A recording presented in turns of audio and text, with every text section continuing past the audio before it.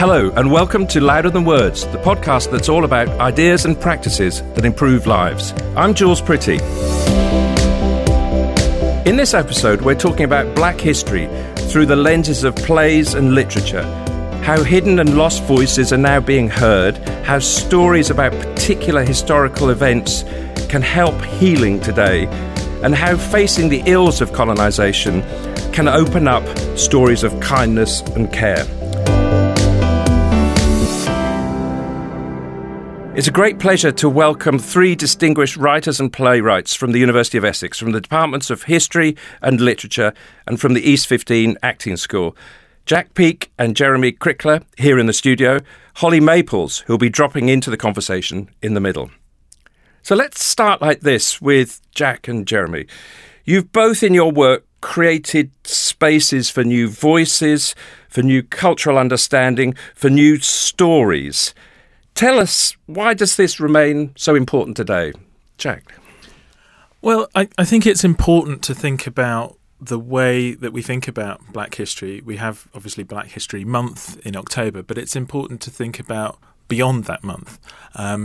Black history, in a sense, remains something that's still marginalised. And my research has been important for making Black literature, and in a sense, Black history, which is derived through that literature, important as well. So making it relevant to the sorts of students that we teach at the university, but also to wider academic and public audiences. Jeremy? Well, Jules, I would say that the research that I was engaged in into the slave trade, into a particular tragedy in the slave trade involving the Zong slave ship, is crucial to today because, of course, the slave trade and the atrocities in it were, if you like, the original Black Lives Matter moment.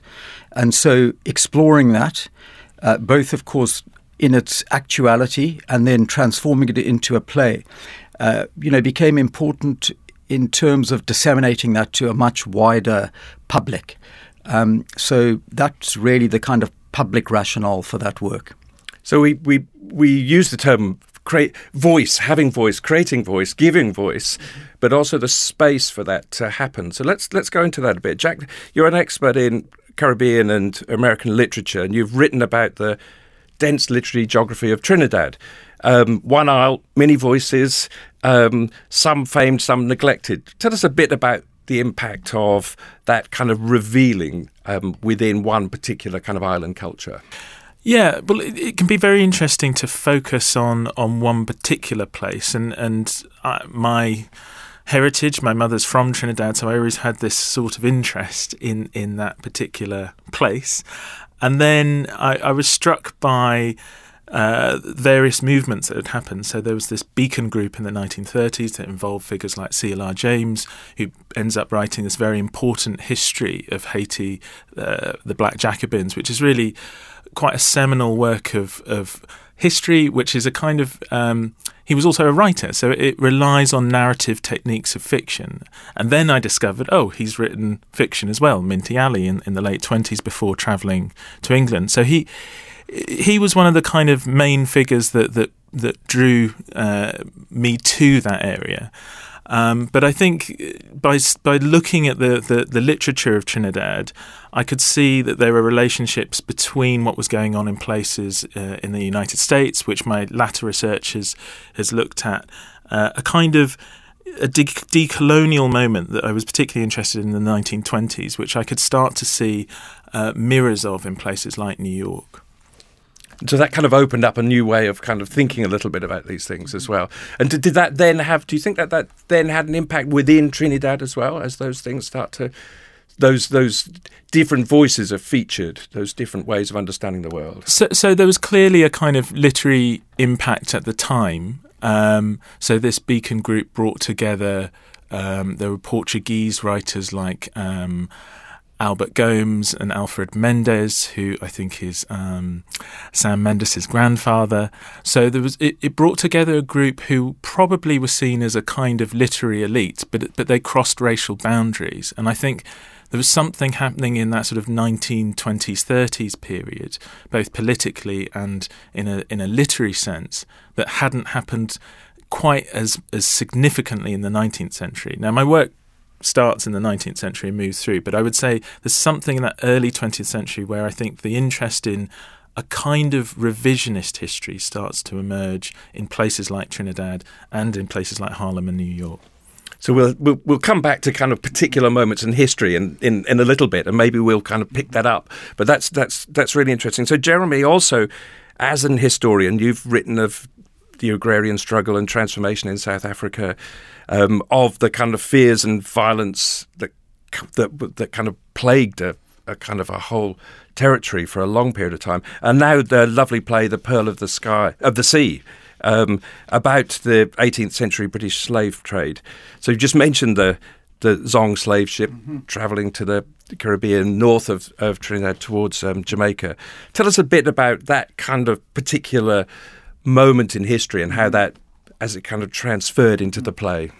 Well, of course, it's totally fundamental to the history that Jack writes about, and the literary culture and everything that emerges from it. I mean, slavery, the slave trade, emancipation. And I was actually very pleased that my colleague and friend Jack mentioned C.L.R. James, because interestingly enough, his great work of history, which is, as you correctly point out, also a fundamental work of literary imagination, which it absolutely is, with heroes and villains and an incredible narrative drive. That was first written as a play.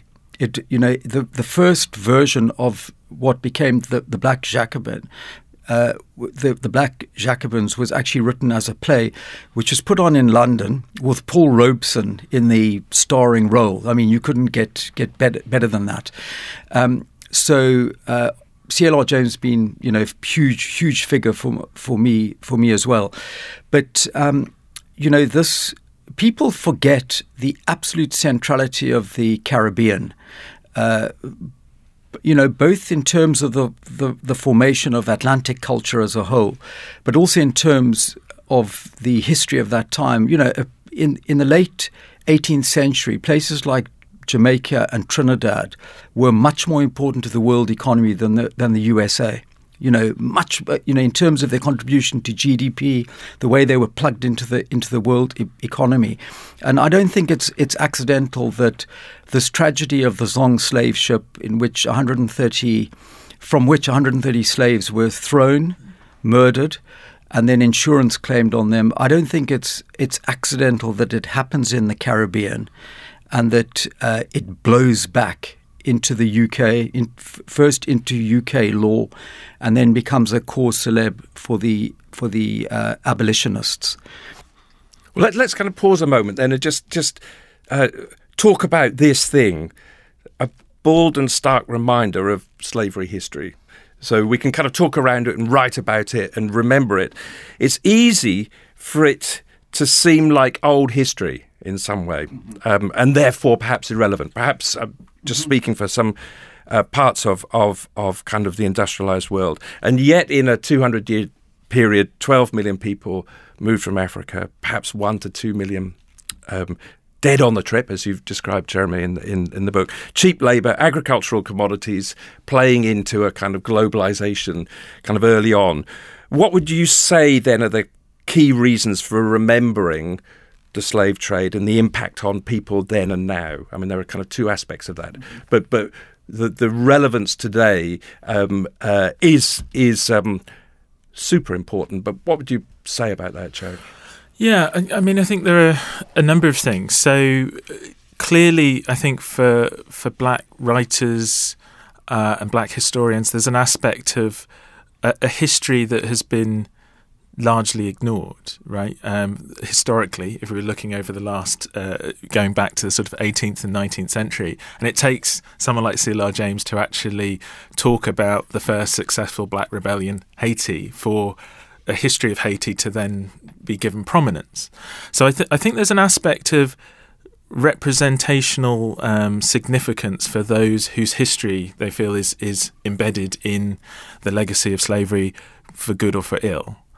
And then I think there are a broader sense of acknowledgement that this history happened, that it's real, and that it still has a legacy. And I guess this is the interesting thing that movements like Black Lives Matter are sort of tracking the relationship between current modern day exploitation in places like the United States, the relationship between the state, the police, black people, that there's still a relationship that you can track through, which is to do with a kind of legacy of race relations, which you can trace back to the plantation. So I think that's one kind of aspect, anyway. Mm-hmm.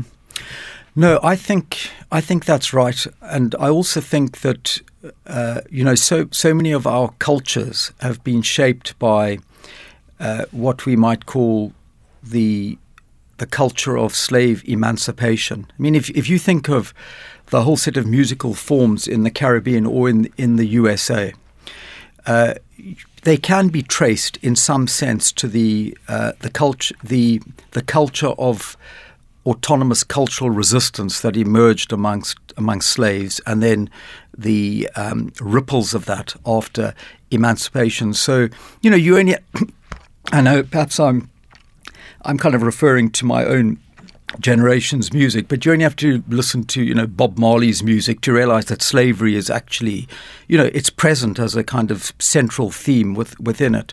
So there's that's important. And of course, the point that Jack makes about Black Lives Matter, it really does have a connection to this original atrocious position of black people in, I would say Western culture generally. And the other point we mustn't forget is that although, as you point out, in some sense, the slave trade and slavery are remote because it's a couple of hundred years ago, what we shouldn't forget is that the culture of which we're a part has been shaped actually by centuries of Africans and black people fitting into it in a particular way.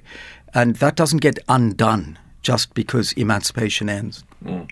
Or, sorry, slavery ends, I should say. Right, indeed, yes, yeah. It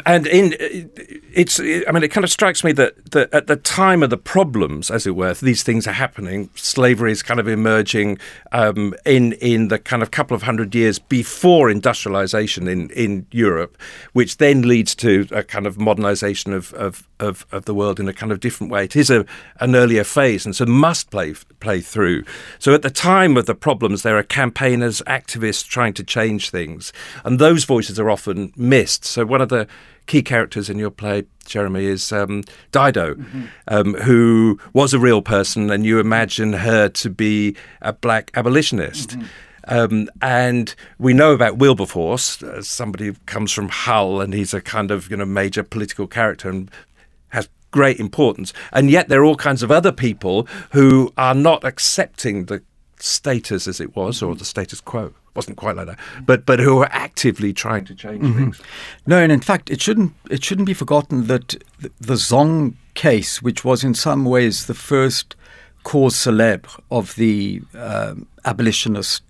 early abolitionist movement in terms of law cases, that wouldn't have even been known about had not a black abolitionist, Gustavus Vassa, more commonly known as Equiano, had he not alerted the more well-connected white abolitionists like Granville Sharp to the fact of it. So although on one level, and as I explain in the afterword to the play, I've deliberately given attributes to Dido that didn't exist in reality, because she was a kind of servant stroke niece stroke quasi-daughter to Lord Mansfield, this judge, and she wouldn't have challenged him in the way that a black abolitionist of that time would have. I nevertheless, I kind of, I got her to stand in for these people who were key to the whole case, but who have not been given a voice. The people who've been given a voice are all white. It's Granville Sharp, Wilberforce and others, but actually it was black abolitionists who made the case possible in the first instance. They wouldn't have got a shorthand writer into the court to take down these details had they not been alerted to the facts of the case by Gustavo Vassa. Mm. Yeah, just to add to that, I think, the number of black figures who are also interested in kind of restoring to history some of these black voices that get lost, and as well as having, if you like, abolitionists, we've also got, if you like, rebel leaders, right? Which history has not fully accounted for. And one of the figures I'm interested in actually is this figure called Arthur Schomburg. He's a Puerto Rican. He is a bibliophile, and he donates a number of books to the Harlem branch of the New York Public Library, and has now got a centre named after him. And he writes a very interesting article called "The Negro Digs Up His Past," which goes into this publication edited by Alain Locke in 1925. And he says history must restore what slavery took away. And interestingly, in that article, he talks about a number of leaders, Henry Christophe in Haiti, who was a leader there, Baron de Vasty, and he mentions just a number of names from history, anti-slavery leaders like Denmark Vesey, David Walker, rebel leaders who are also white as well, abolitionists like Frederick Douglass. So you get a sense that he's trying to restore to the record, here are actual black names and figures who were against slavery, abolitionists, and that we must do the work. It's interesting that he was a colleague of Carter Woodson, who basically starts Black History Week, which I would say is the predecessor of Black History Month. And Carter Woodson is not allowed to be, I think he's fenced out of joining the American Historical Association. So there's a sense that those who are interested in being professional historians, and some of them trained, some of them autodidacts, want to have a voice, but they're also fenced out of being, professional scholars in the field. So this is it strikes me this is kind of writing about diversity. So it's not saying that voice is wrong and this voice is right, and we're just going to change from wrong to right. It's about saying, well, just open up the space, be creative about multiple perspectives on place. Not everybody's going to agree on events or hopes or ways of living, but diversity in of itself is a good thing because we hear those different perspectives, and then something kind of creative can happen on the back of that. So a direct question: do we think that can improve lives, creating that kind of space? Some might argue it's just noise, or can we kind of push that into saying that diversity actually makes things better for people? It could be in the political space, or it could be in the home. Kind of right the way across the sphere, or in fact the schools.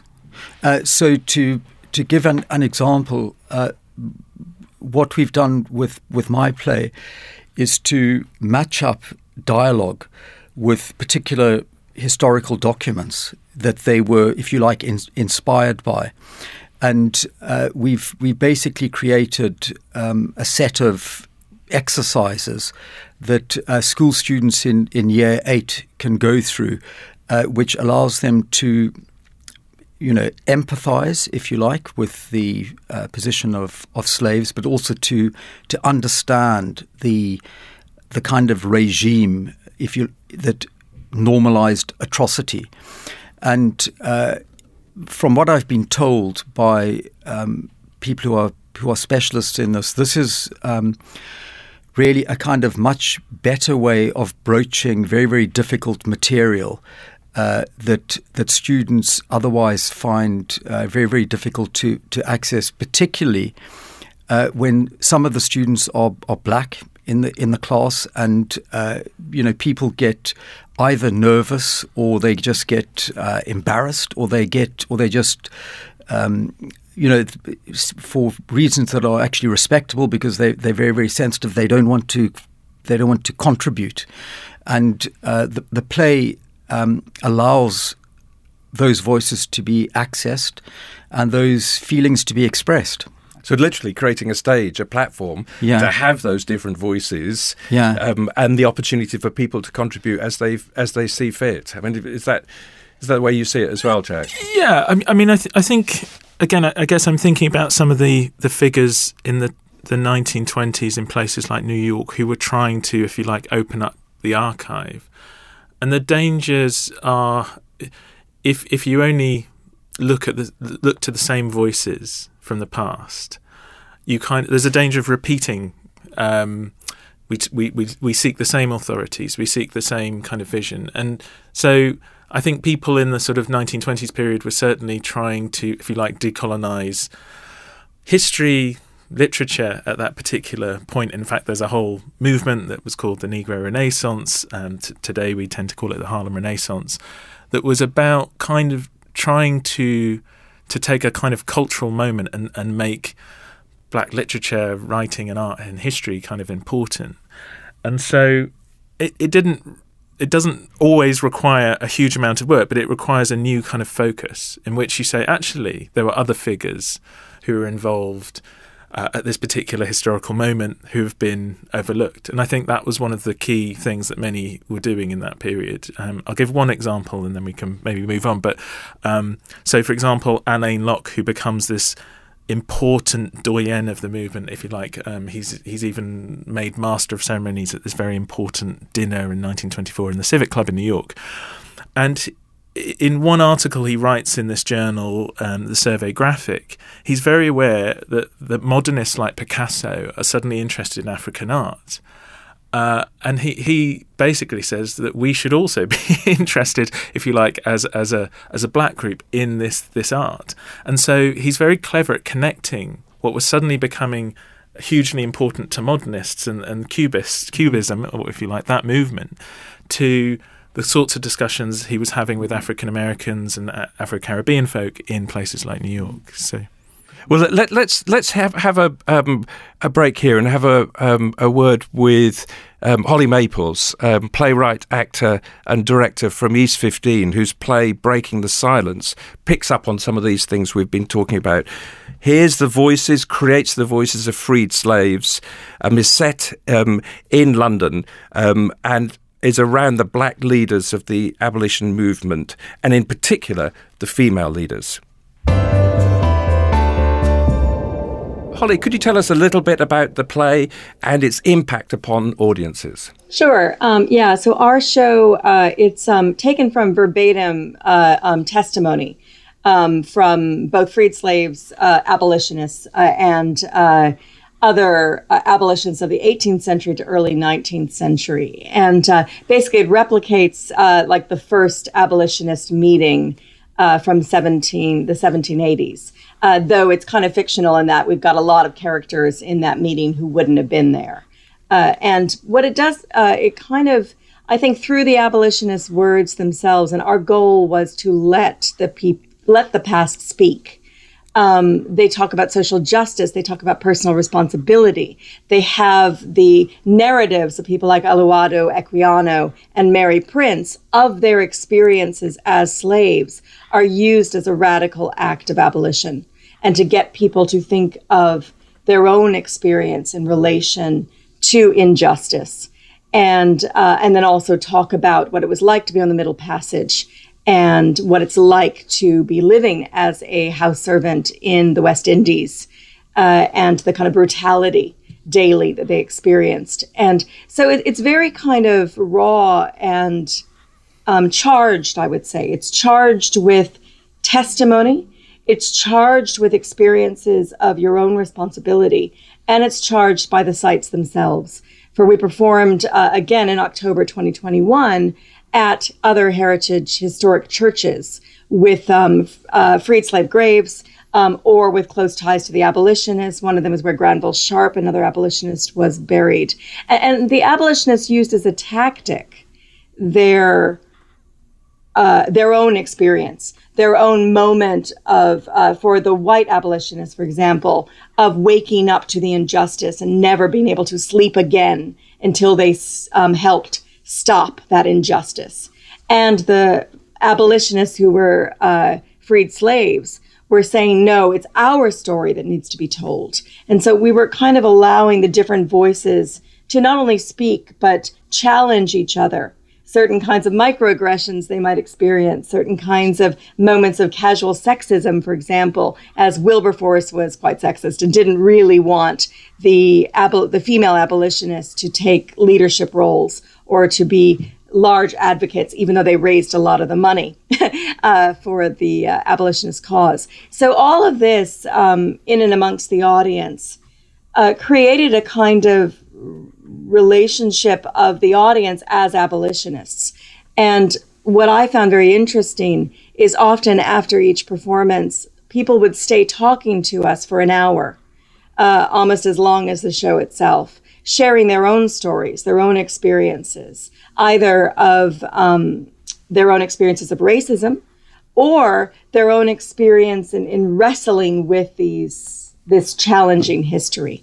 So that's very interesting. So people were seeing the play, which is clearly about a time in history, as you've described, and its kind of foundational importance and the tensions and pressures there amongst the known voices and the much less known, and yet also then able to transfer that. I mean, obviously that's the power of the play, but transfer it into their modern, current, contemporary experiences of the world. So that kind of translation is happening in the audience.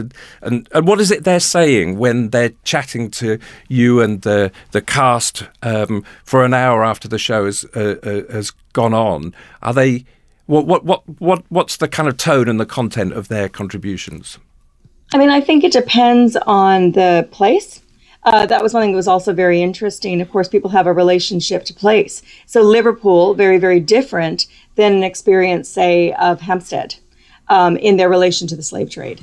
And what was interesting, for example, in Liverpool, we had this group who are the Liverpool Slavery Research Group, and they meet up every weekend. A lot of them are people of Afro-Caribbean heritage who are very interested and also want to keep the memory of slavery that built the city of Liverpool alive. And so they go to sites, they do a lot of, and so some of them came up to tell us the story of their families. And also they were excited to learn about, for example, Mary Prince, who a lot of them did not know about, as well as Eluado Equiano. And ask questions about the kind of history, but then also share their own experiences of Liverpool, share their own thoughts on our responsibility to the past and our responsibility to the knowledge of the slave trade that is often, I would say, underrepresented in Britain, and to slavery and how it built Britain. This also happened in Bristol. Bristol was very charged. It was a really exciting and interesting audience because, of course, they've just had the big Black Lives Matter protests and the tearing down of Colston's statue. So they were sharing with me a lot about how Bristol was built by slavery and how it's everywhere. Whereas other places, some people had heritage, some people had their own stories. Some people were talking about growing up in Britain in the 1970s and the 1980s.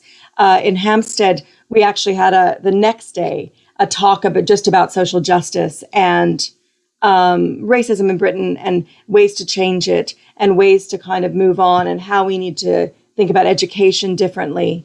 In Soham, which is where Equiano was married to a local girl from Ely, we performed for 600 school children, not all at once.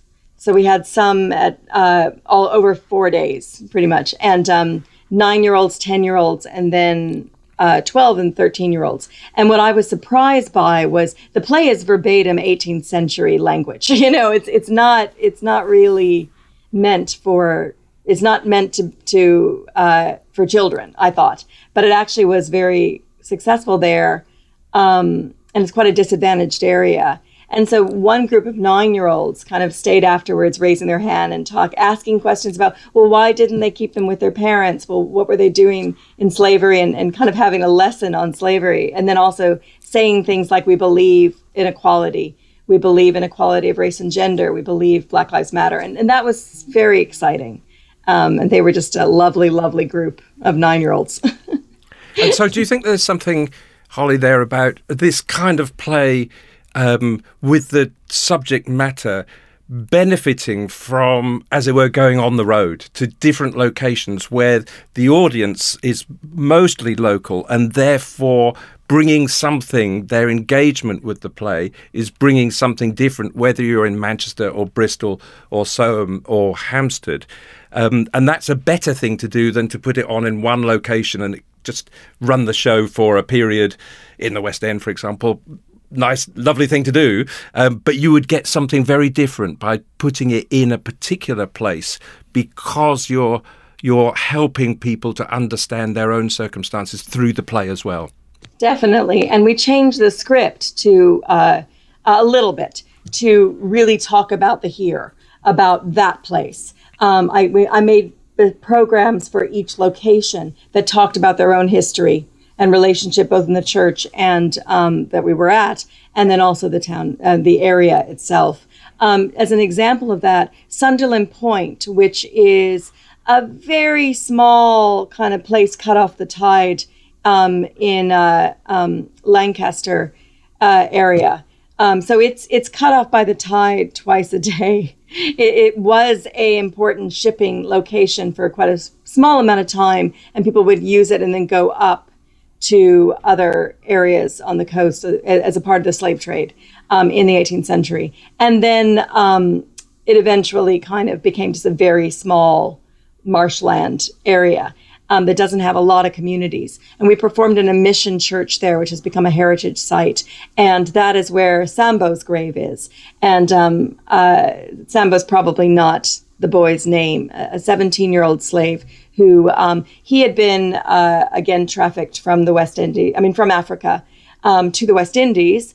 And then his master brought him back to Britain when he was there on a buying trip or whatever he was doing. And they arrived in Sunderland Point, and he left him there and then went on to Lancaster. And unfortunately, the boy died of heartbreak and sorrow. Or they think he did. He was sad and confused and thought he was abandoned by his master and crawled into a shed and died. So it's very, very sad. But his grave is right on the edge of Sunderland Point. And that was amazing. We did 2 performances there, and it felt like the whole community came. And again, getting the community involved. The churches were also very important, not only the vicars, but the other people of the community who ran the churches, because they were on side. So they got the community on side. And though we had really extraordinary performances in places like Bristol and Liverpool, I think it was the smaller locations that were really, really meaningful because people don't go there. And you're about them and getting them to engage with their own history, which was the whole point of our project. So let's come back and talk a little bit about decolonisation, of the curriculum, of public spaces, especially statues, of museum artefacts, returning them to source. There's a whole range of initiatives that seem to be trying to say, we care, we wish to make things better. How do you look at some of these things? And we sit within a higher education sector, within a university. We're seeking also to think about how properly to decolonise the curriculum. But it's part of a whole range of other efforts that are trying to remove the bads, but also to put some goods back in those kind of spaces. Jack, what's your thoughts about that? Yeah, I guess a number of thoughts. So I welcome the move to decolonise the curriculum as we talk about it, but I also think we need to be careful about how we do it. So when I have conversation with colleagues, I think, well, I don't want this to just be a tick box exercise, right? I want it to be meaningful. But some colleagues may feel as if there is some sort of pressure on them. But I do think it's important that we think about, what has been neglected, which is basically there, which doesn't require an awful lot of kind of, if you like, archaeological digging, that just requires perhaps a little bit of brushing off the dust or blowing it off. So I think within the humanities, within history and literature, there's a lot there. There's a huge history and there's a huge amount of writing.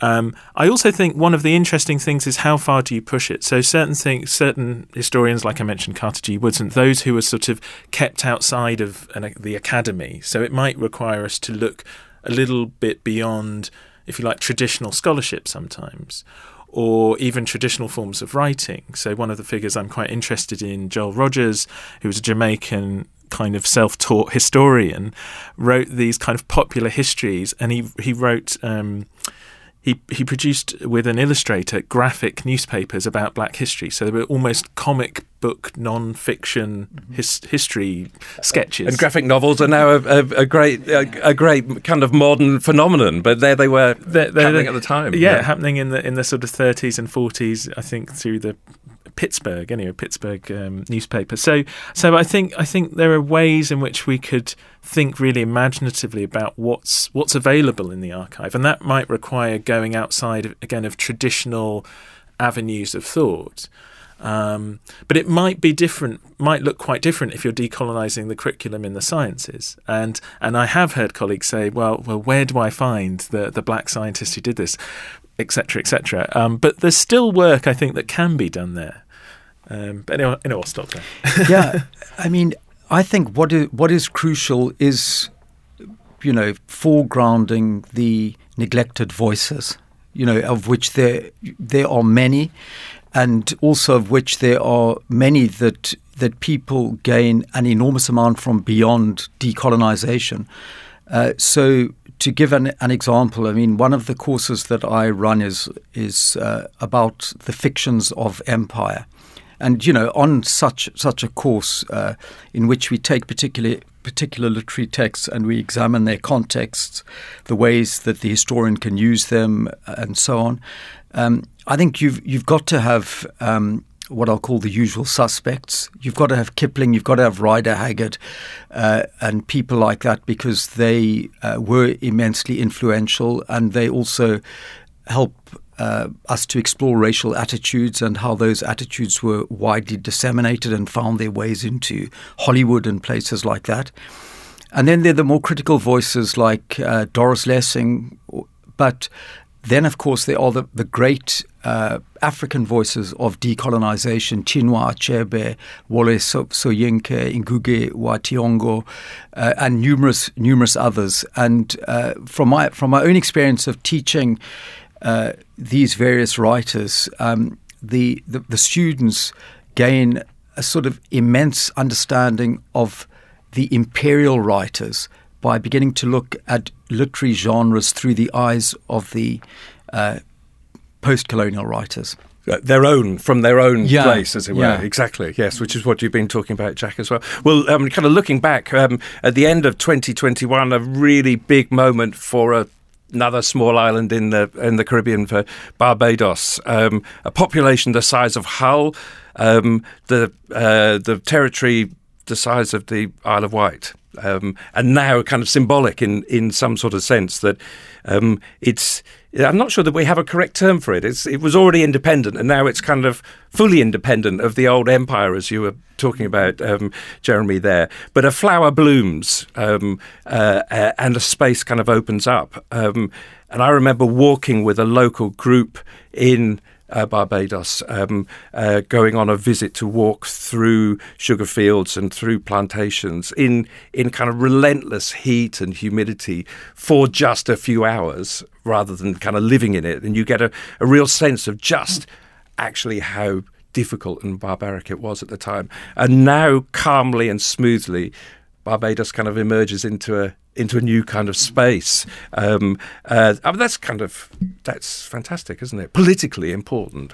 Politically, I guess, yeah, important, and it's an interesting moment, isn't it, to move away from having the Queen as a symbolic figurehead. I guess it's a kind of symbolic decolonisation, which still has some significance for the state, for Barbados itself.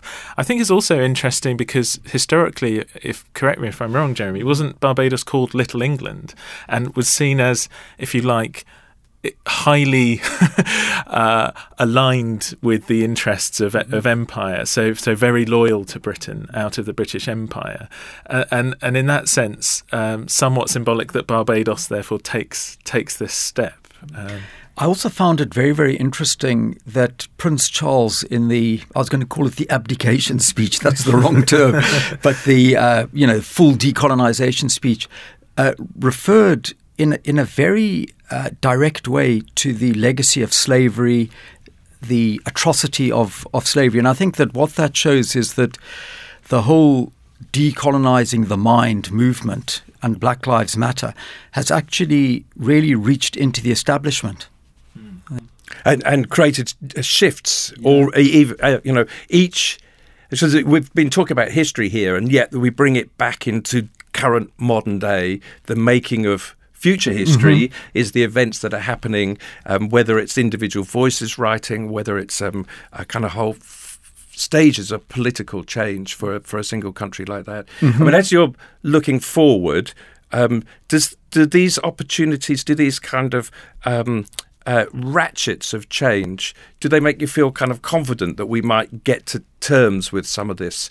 I mean, we're not going to solve the problems of history, but we've been talking about creating the space, the platform, the possibilities for engagement, whether it's through plays or literature, for voices to be heard and for people today to hear them and to feel somewhat changed by them. How would you look forward from here?